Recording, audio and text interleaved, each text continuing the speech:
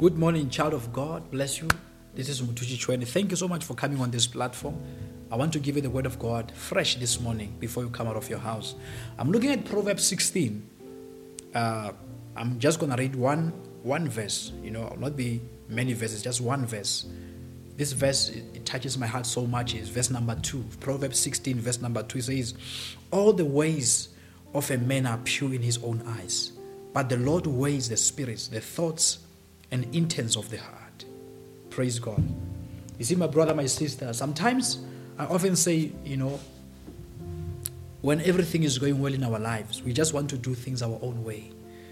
But the man here says that all the ways of a man are pure in his own ways. In other words, sometimes we think that the things that we are doing, they are right. The things that we say, they are right. But the Lord is the one who is weighing, our spirits. That is to say, our thoughts and our intentions of the heart.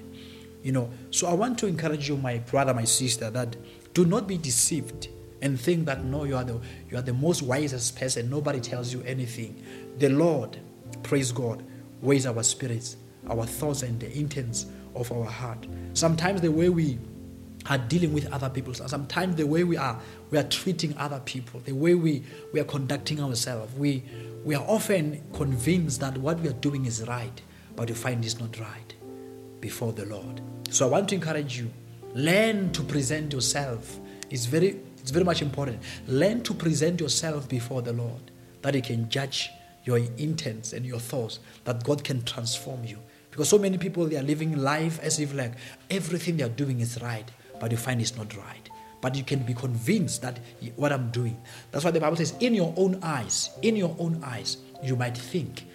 That's why I believe that the Word of God, when we bring everything, our characters, our motives, our intentions in the light of God's Word, the Word of God is the written Word of God is a sure word of prophecy. It will tell you the truth about whatever that you are doing, if it's right or it's wrong. But be careful that you keep on living the way you're living, thinking that everything is well. Because the Bible says, all the ways of a man are pure in his eyes. You might think that everything you're doing is pure, is right in your eyes. But let's come to the eyes of the Lord.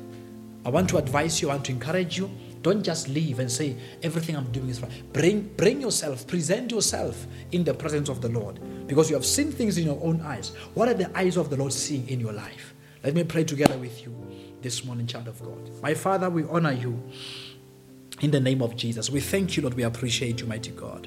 Thank you for teaching us your ways, Lord. That we must not be convinced by our own things, by our own eyes, telling us that everything we're doing is pure, mighty God, unless they've been tested in your very presence by your sure word of prophecy, that is the written word. I pray for everyone, mighty God, that as they keep on living in this earth, they'll keep on presenting themselves to you. That, Lord, may your truth judge them and deliver them from the evil one. In Jesus' mighty name, amen. Praise the Lord. Thank you so much. God bless you. Go have a wonderful day. Let's meet tomorrow. Amen.